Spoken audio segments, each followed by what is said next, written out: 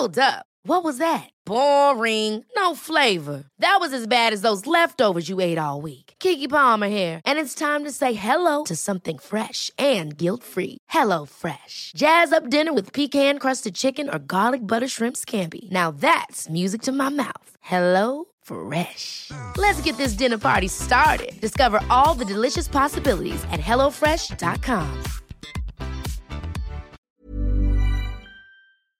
Hormoner är en naturlig och livsnödvändig del av kroppen. Ändå finns det en stor okunskap kring hormoner och vi märker att många inte känner till hur menscykeln eller olika preventivmetoder fungerar. Den här okunskapen kan skapa en rädsla för hormonbehandlingar eller hormonella preventivmetoder och också göra det svårt att veta om och när man ska söka vård för mensrelaterade besvär. Hormoner diskuteras ofta i media, men ibland saknas en vetenskaplig grund för informationen och osanningar och myter sprids och får fäste. Vi på Babys podcast tror att kunskap kring kroppen och dess funktioner bidrar till en stärkt självbild och ett ökat välmående hos kvinnor. Det är ju just därför vi gör den här podden. Kunskap är makt helt enkelt. Därför vill vi tipsa om en hemsida där du kan få den vetenskapligt grundade fakta du behöver och förtjänar. Hormonguiden.se är ett initiativ av Gedeon Richter och är en hemsida framtagen i syfte att öka kvinnors kunskap om hormoner. Som barnmorska och gynekolog gillar vi verkligen den tydliga informationen med bra bilder, strukturerad genomgång av menscykeln och preventivmedel. Gör dig själv en tjänst och skaffa dig mer kunskap om din kropp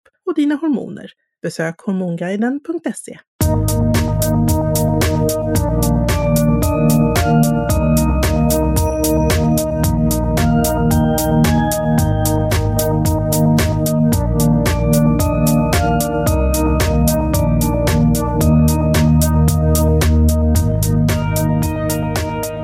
På blodigt allvar idag i Babys podcast när vi har fått förfrågan om att prata om mens.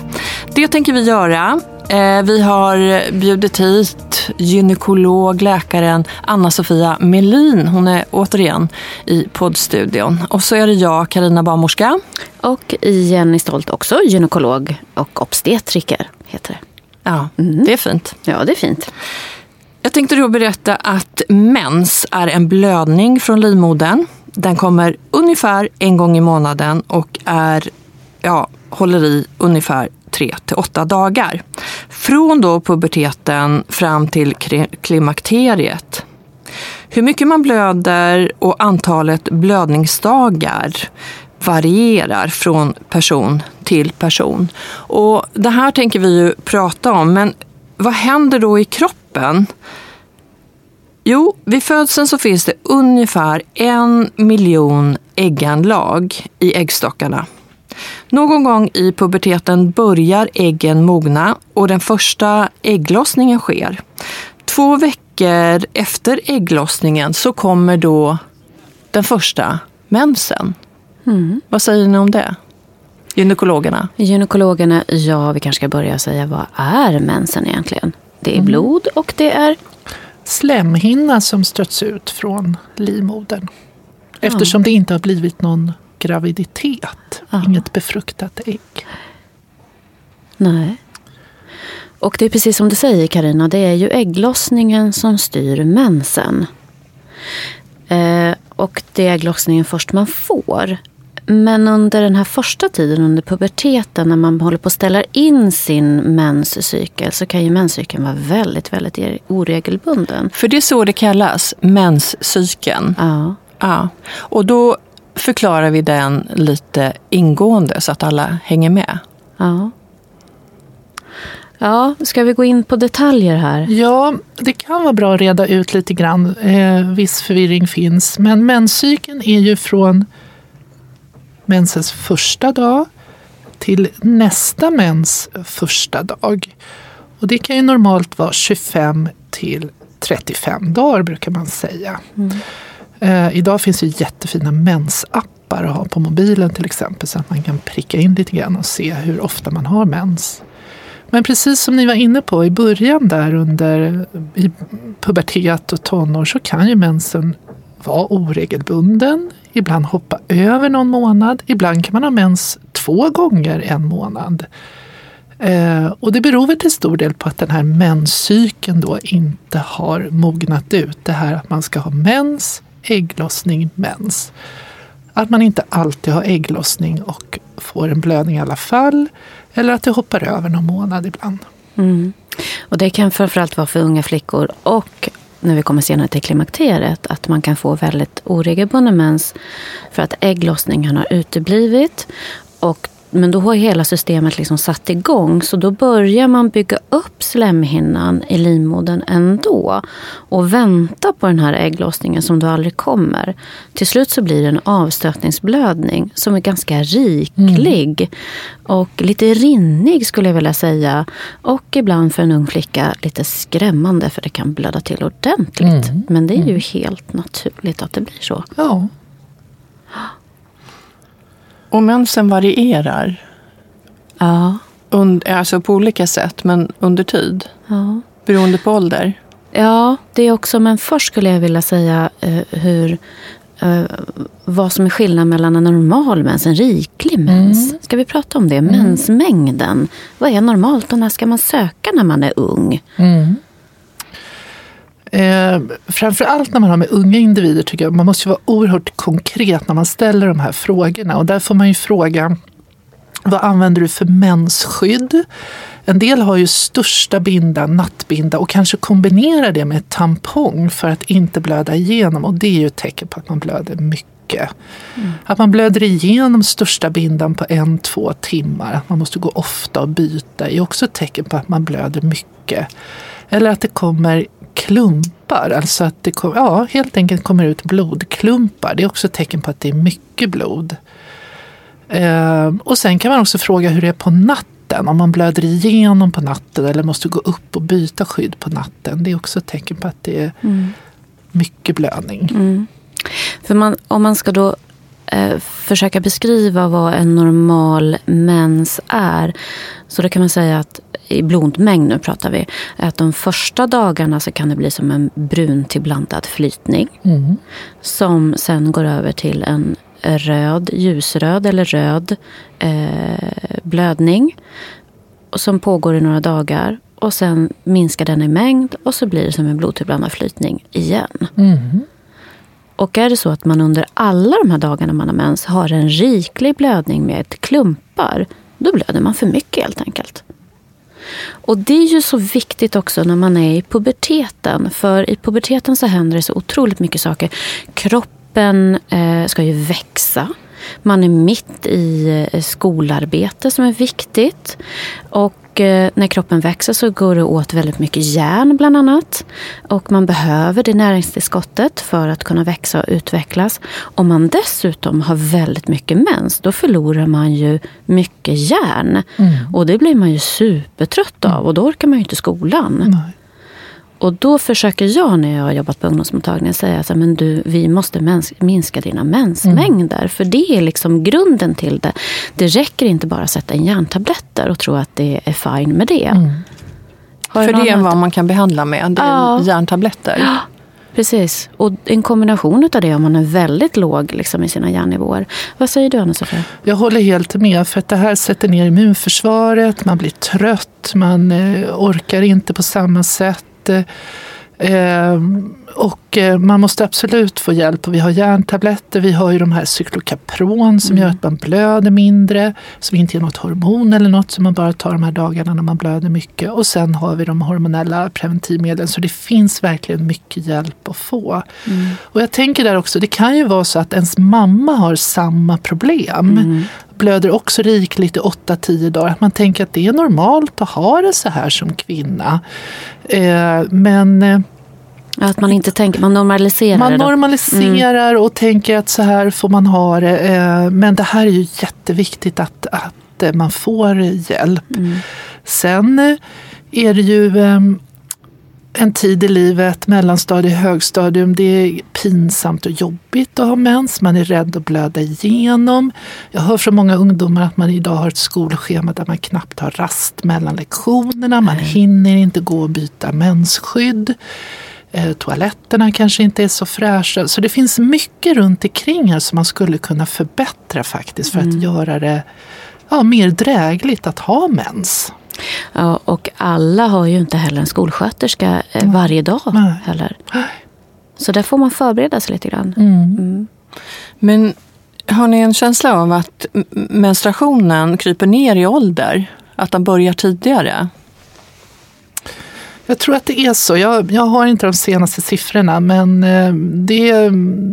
det kan man ju bara jämföra själv med sin mammas generation och mormors generation och så, att det nog är så faktiskt att det kryper neråt. Ja, det gör det. Och att idag kan du starta redan vid 8-9 års ålder faktiskt, i sällsynta fall, men det kan göra det. Och det är ju barn, det är små flickor, unga kvinnor, och det krävs lite stöttning, lite information, lite... Det är ju ändå något som man förväntar sig, det ska ju komma. Det hör ju till kvinnans liv och är ju ett tecken på att man börjar bli vuxen och så. Man kan ju göra något roligt av det också. Jag tänker idag kan man ändå prata mycket om det. Om jag jämför med när jag fick mens då och vad min mamma sa till mig och så. Idag vet man ju mycket mera och man kan söka kunskap på YouTube. Det finns jättebra böcker skrivna och man kan ju faktiskt göra något trevligt av det. Till exempel gå ut och äta middag och fira det här att nu har ens dotter fått mens.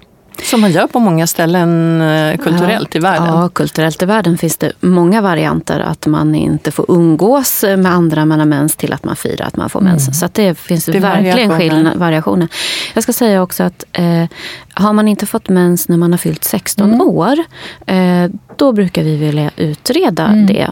Och har man då fått mens innan det, men mensen är väldigt oregelbunden, då vet man ändå att liksom apparaten fungerar kan man säga. Så då är vi inte lika angelägna om att utreda, för då vet vi att systemet är igång och det fungerar. Men har man inte haft mens när man har fyllt 16 och inte fått sin första mens, då vill vi gärna träffa de tjejerna. Och då kan man till exempel söka på ungdomsmottagningen. Absolut, ja. Bra. Men Jenny, du var inne på att vi kan behöva minska blödningen. Ja. Och när sker det?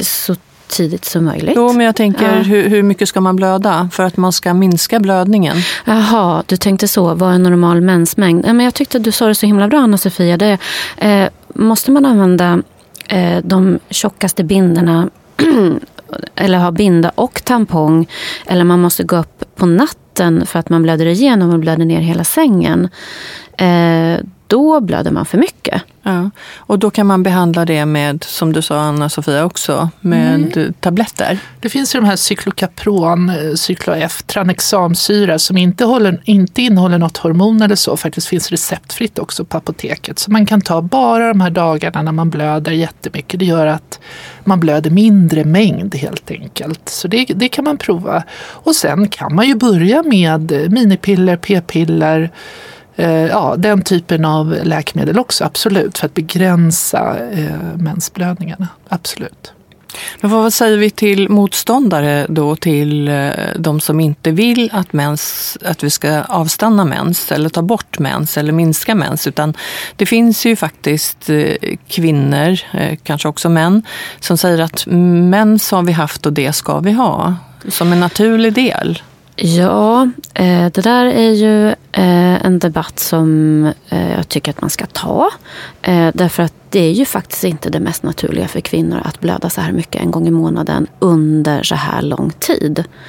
Evolutionsmässigt så ska vi ju egentligen vara gravida och föda barn. Och vi ska ju, eller förr i tiden när barnen inte riktigt överlevde, då var vi gravida 10-12 gånger under en livscykel. Och födde de här 10-12 barnen och ungefär 8-10 av dem överlevde. Och vardera barn ammade man i ungefär 2 år. Vilket också håller tillbaks. Ja, precis. Och när man är gravid och när man ammar, då har man inte ägglossning, vanligtvis inte när man ammar. Men man har inte ägglossning och man blöder inte. Det vill säga antal menstruationer den moderna kvinnan har nu är ju så pass mycket, mycket mer än vad vi egentligen konstruerade för. Så att det är ju så det mest naturliga är faktiskt att inte ha mens som kvinna. Även fast mensen är ett tecken på att fertiliteten förmodligen fungerar. Ja, jag håller helt med, och det finns ju ökade risker med att ha så här mycket menstruationer, alltså sjukdomar som alltså cancerformer, endometrios, andra sjukdomar som faktiskt kan bli en följd av att vi får mens tidigare, föder vårt första barn senare och har väldigt många menstruationer under livstid. Så att jag håller helt med. Vi är gjorda för att inte ha mens. Och Anna-Sofia, du har ju pratat om endometrios i tidigare avsnitt som man ju kan lyssna till också. Och sen det här med att man lägger till hormoner för att stoppa mensen, det är ju egentligen ett alternativ till att vara gravid. Ja. För det är ju samma hormoner man lägger till. Höga östrogennivåer har vi under graviditet.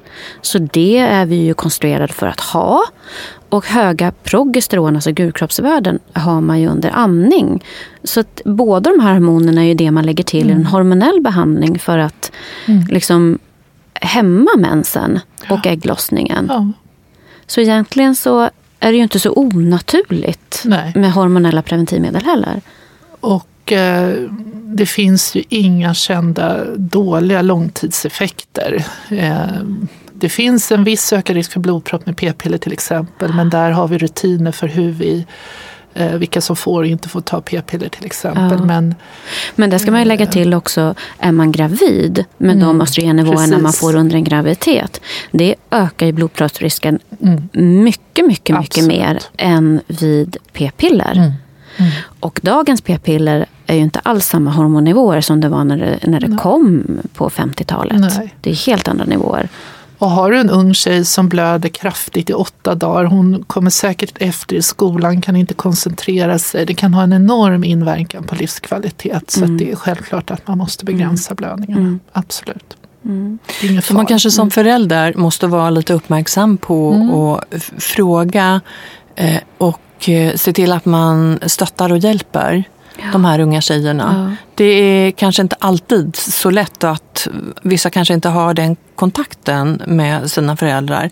Men att vi ändå måste lyfta det och så att det kan bli drägligt. Du säger att skolgången kan bli påverkad, livet i stort. Känner man att man själv inte har kapaciteten eller förmågan att prata med sina barn, eller tycker själv att det är pinsamt, eller att barnen tycker att det är pinsamt att man pratar med dem om mens. För ju faktiskt vara många gånger. Ibland får man inte prata med dem alls. Nej. Då kan man ändå lotsa dem till antingen skolsköterskan som kan mycket om det här, eller till ungdomsmottagningen. För till ungdomsmottagningen får man komma ungefär från 12 års ålder, och från det att man har fått mens. Då får man faktiskt hjälp där. Och barnmorskorna och läkarna som jobbar där är ju experter på den unga flickans problematik kring mens. Verkligen. Det är ett jättebra ställe att få prata, och man behöver inte ha sin mamma eller pappa med sig heller. Nej, det behöver man inte alls. Och är man ung, så om man lyssnar på det här, så ska man också veta att man kan gå dit utan att berätta för mamma och pappa.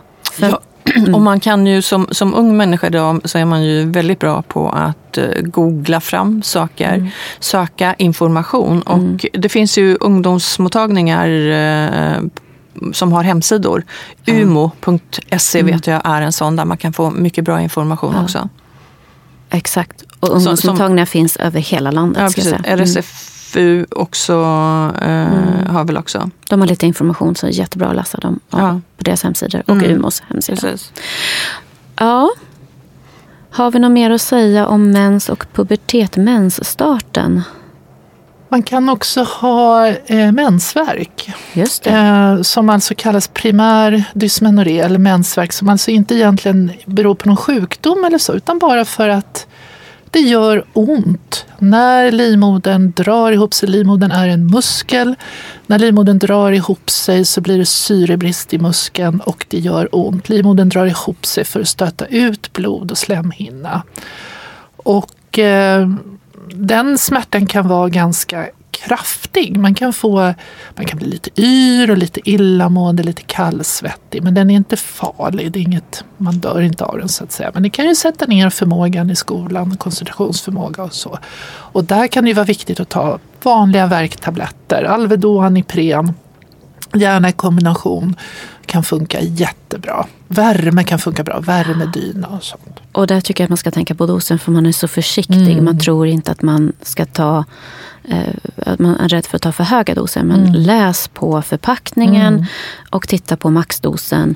Och så brukar jag säga att det här, när du har mens och om du har ont, då ska du ta smärtbehandlingen i förebyggande syfte. Inte när du väl har fått ont. För du känner igen din menstruation och vet att du har ont första dagen och det är på gång. Ja, men då tar du med dig tabletterna till skolan eller till jobbet om man har börjat jobba. Så. Jätteviktigt att man börjar i tid. För när man har så här jätteont och hjälper nästan ingenting, så börja lite i förväg. Ja.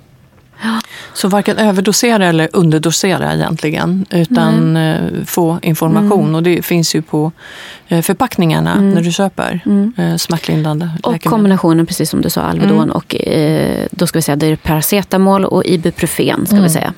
Och de heter Alvedon. Ja, eller paracetamol och Ipren eller precis, ibuprofen. De kan heta allt möjligt. Ja, men grundnamnen är paracetamol och ibuprofen.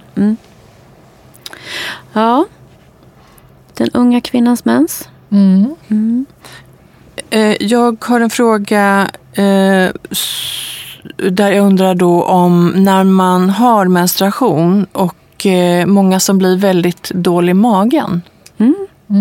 Just det. Och det är ju både den unga och den Det är en fysiologisk effekt kan man säga, precis. Och det är i slutet på menscykeln, alltså veckan innan mens kan man säga fram till mens, så har man höga nivåer av progesteron, gulkroppshormon i kroppen, i blodet. Och det påverkar tarmen. Tarmen jobbar långsammare så att vi blir lite trögare i magen, trögare i tarmen där. Och sen när progesteronnivåerna, gulkroppshormonet, sjunker väldigt snabbt inför mensen, då sätter tarmen igång. Så de första blödningsdagarna kan man vara lös i magen, upplevas som diarré. Men det är en fysiologisk effekt, alltså en normal effekt i kroppen och inte farligt på något sätt.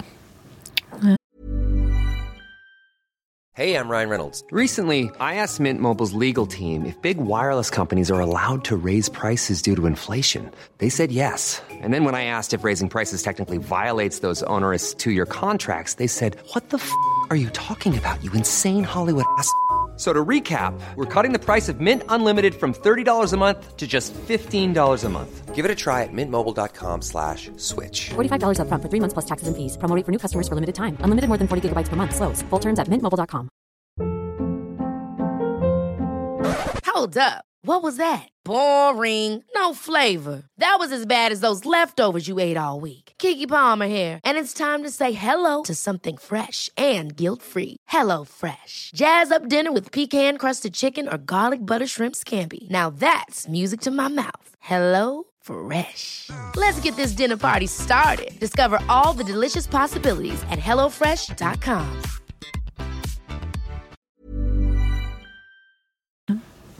Förklara ni var kommer mens ut någonstans? Ja, först har vi ju då äggstockarna som sitter i anslutning till livmodern. Det är de som producerar äggen och producerar mycket av de här hormonerna som styr ägglossningen. Sen så byggs ju slemhinnan inne i livmodern upp av en näringsdryck kan man säga. En näringsslemhinna för ett befruktat ägg att sätta sig i. Och kommer inget befruktat ägg, då stöts den här slemhinnan ut. Och det har med det här progesteronet att göra med. När progesteronet sjunker, då stöts slemhinnan ut. Och det är blod och det är slemhinna som kommer ut via livmodertappen, ner i vagina och ut.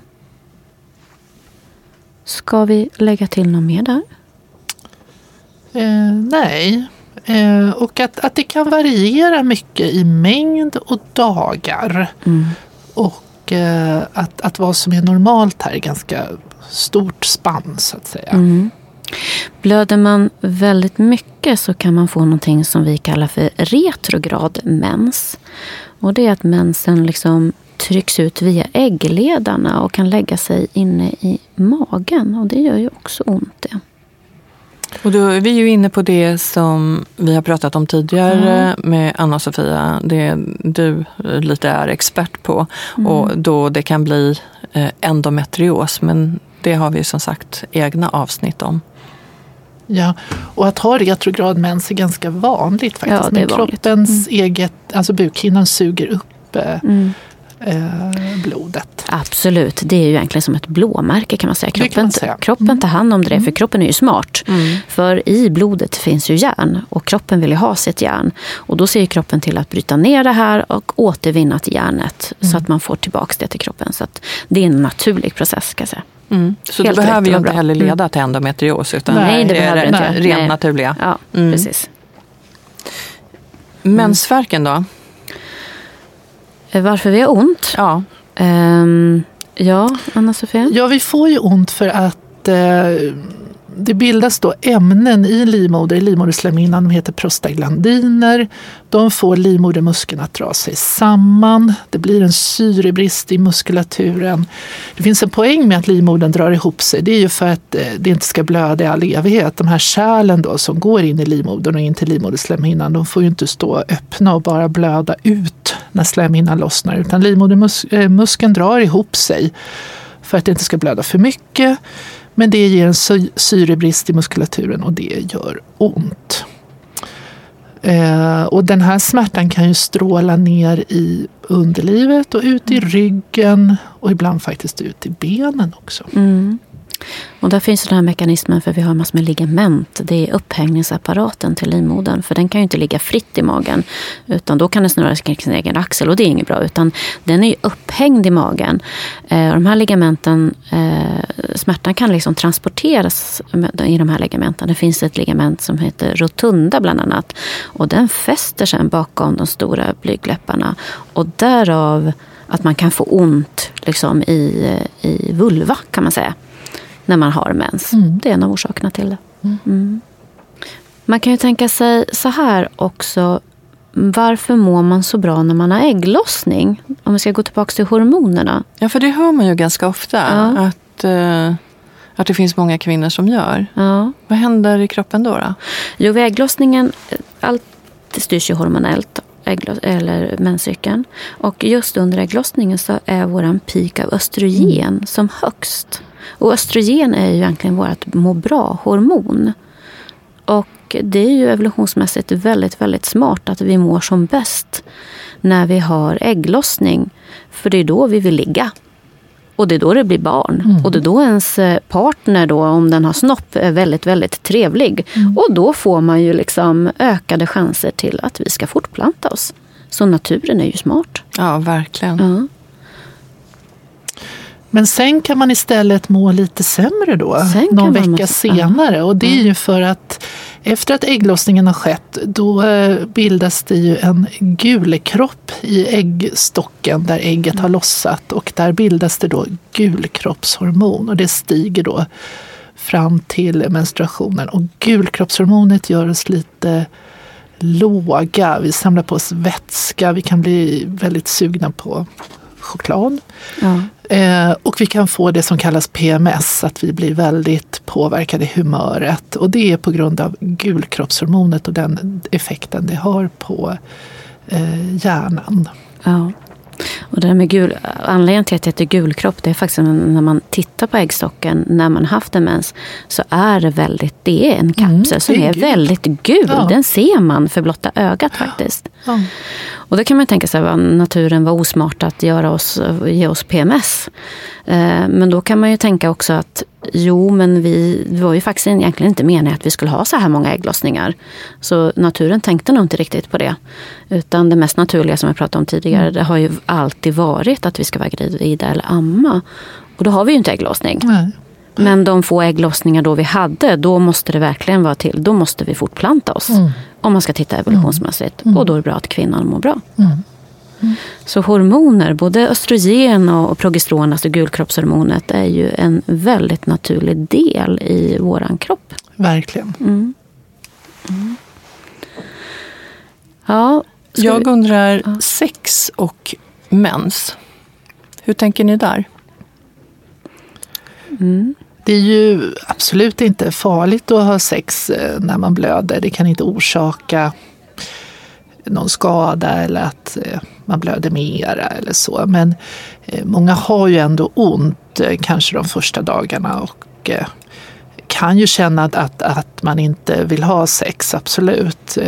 För en del är ju orgasm till exempel en form av smärtlindring och man tycker att det är skönt att man slappnar av i kroppen. Men ja, det får individen bestämma själv helt enkelt. Men det är inte farligt, det ger inga infektioner. Nej.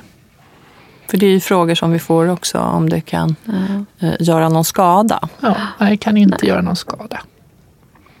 Om man då tittar på mensskydd så finns ju det olika mensskydd.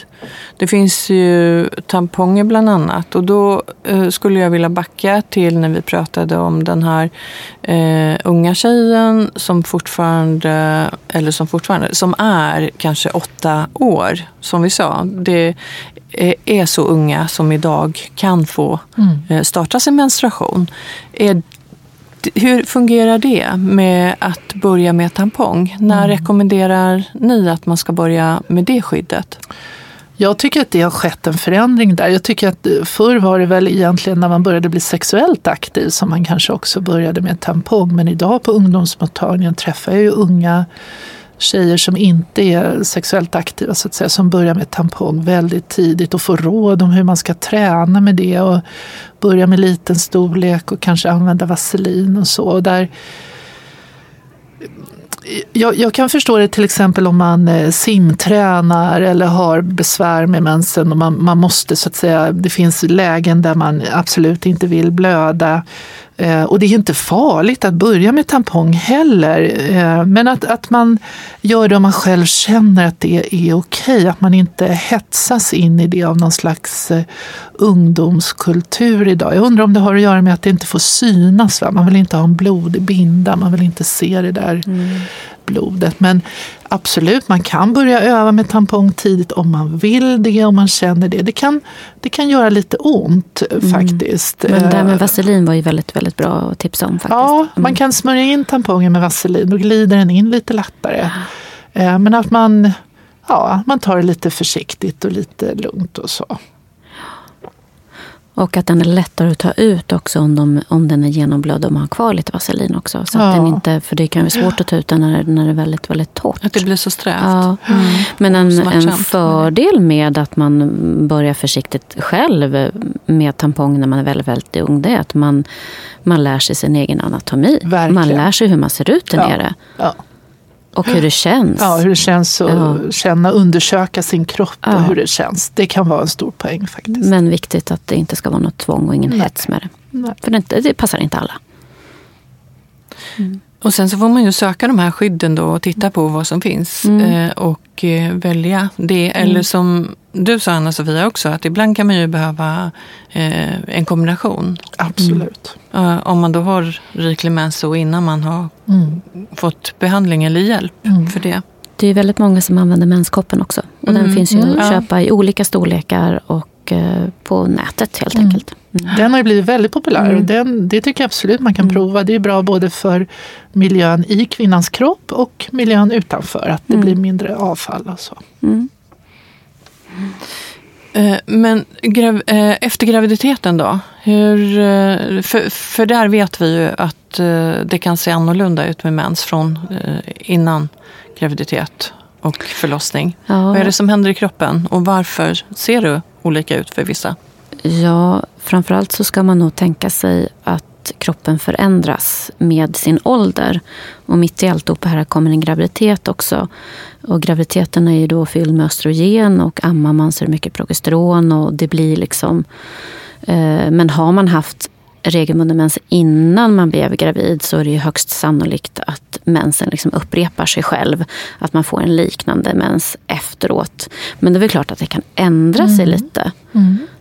Antal blödningsdagar kan ändras. Det kan ändras hur tätt mensen kommer. Blödningsmängd kan ändras efter en graviditet och förlossning. Och det är naturligt, normalt. Det är inte tecken på någon sjukdom. Nej. Och lika lite som en graviditet påverkar ens fertila förmåga så är det ju inte så heller att hormonella preventivmedel kan förstöra ens menscykel på något vis, eller att den hämmar att det tar längre tid att bli gravid eller få ägglossning när man slutar. Utan det har ju inte med de här hormonerna att göra med, utan det är ens liksom inneboende liksom menscykel och hormonnivåer som kroppen har styrt själv. Så det tycker jag är en ganska seglivad myt att p-piller förstör våran fertilitet.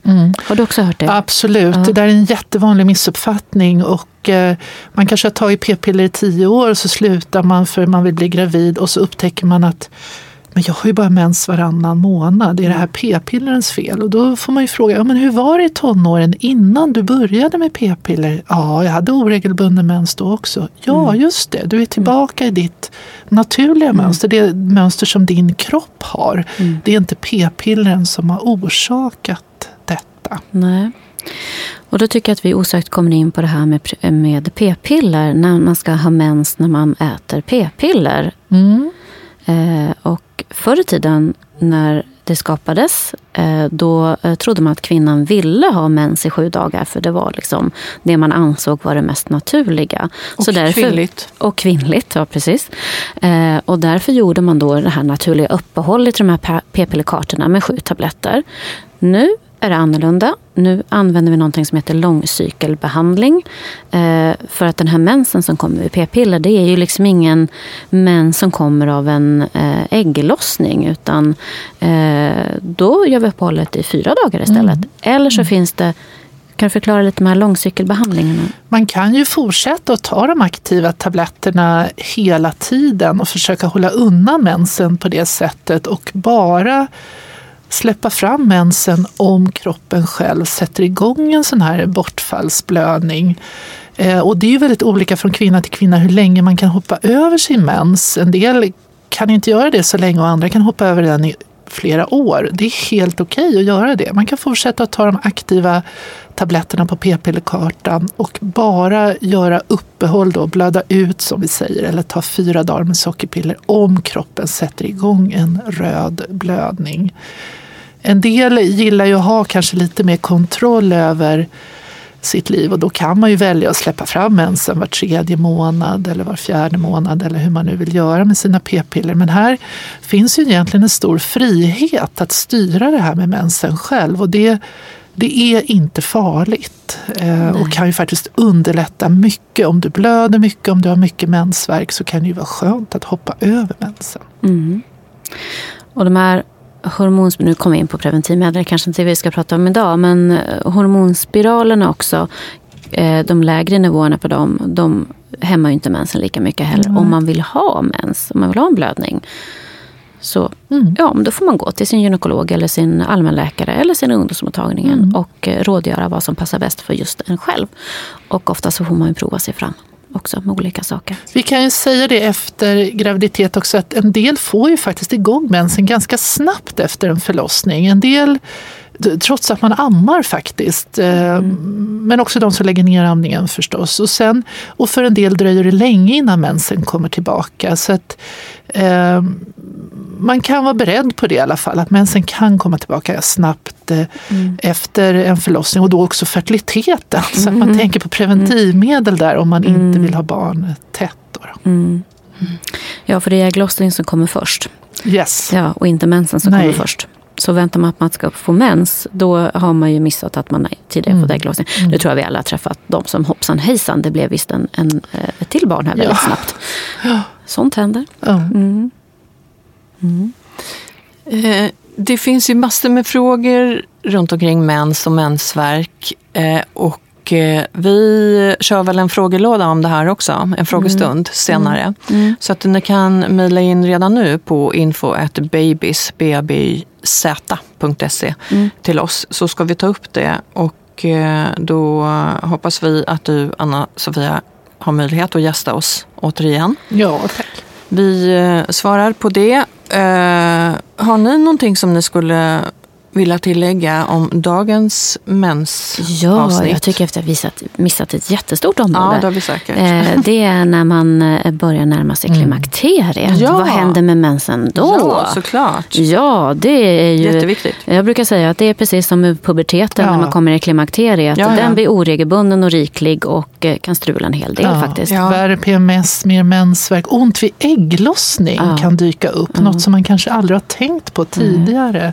Och där känns ju mensen helt onödig. Och det vi sa förut, ägglossning normalt är ju då vi mår som bäst. Men här kan det vara tvärtom. Istället. Ja.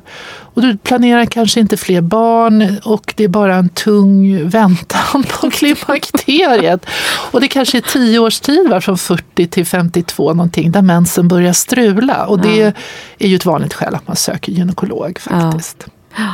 Och den kan bli också väldigt mycket tätare ett tag. Man kan få mens var tredje vecka och väldigt rikligt. Och sen så kan den ha uppehåll i 6 månader. Och med den här gas- och bromsen på östrogennivåerna, det kan betyda att har man lågt en stund så kan man få väldigt mycket symptom på det. Svettningar och vallningar, humörbiverkningar. Och har man högt så mår man väldigt bra ett tag. Så att det är väldigt oordning på det här. Livet kan bli väldigt upp- och nervänt.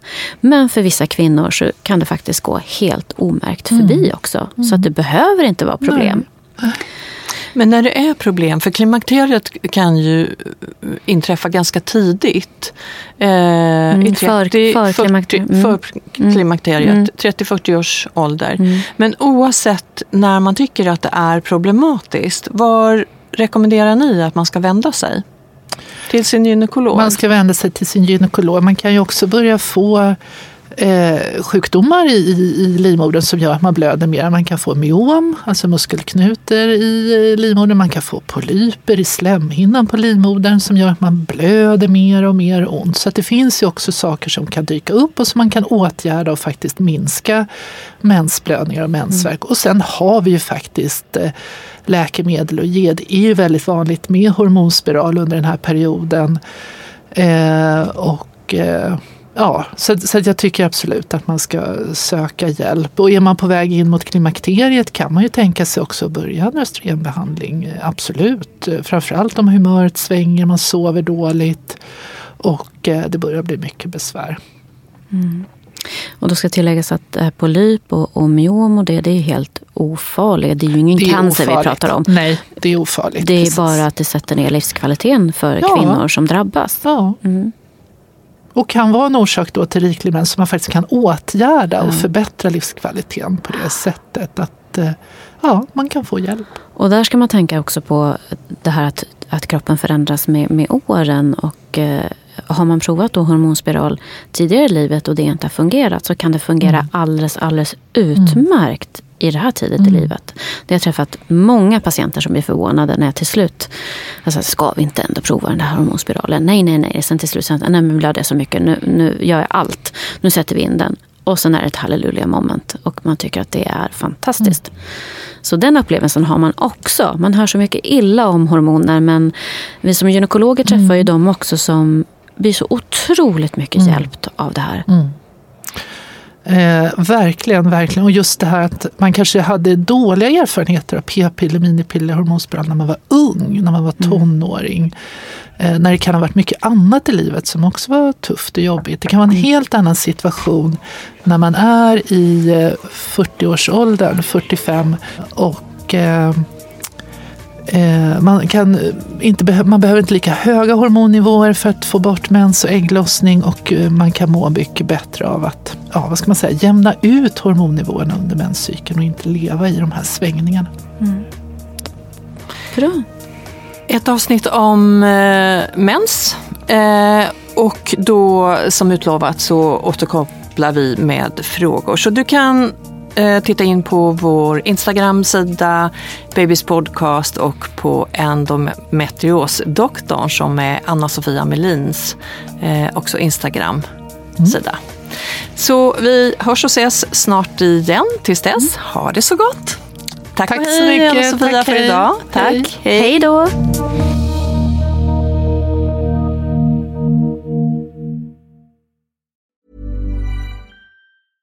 Ever catch yourself eating the same flavorless dinner 3 days in a row? Dreaming of something better? Well, HelloFresh is your guilt-free dream come true, baby. It's me, Keke Palmer. Let's wake up those taste buds with hot, juicy pecan-crusted chicken or garlic butter shrimp scampi. Hello Fresh.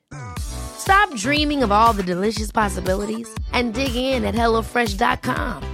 Let's get this dinner party started. Even when we're on a budget, we still deserve nice things. Quince is a place to scoop up stunning high-end goods for 50 to 80% less than similar brands. They have buttery soft cashmere sweaters starting at $50, luxurious Italian leather bags, and so much more. Plus, Quince only works with factories that use safe, ethical, and responsible manufacturing. Get the high-end goods you'll love without the high price tag with Quince.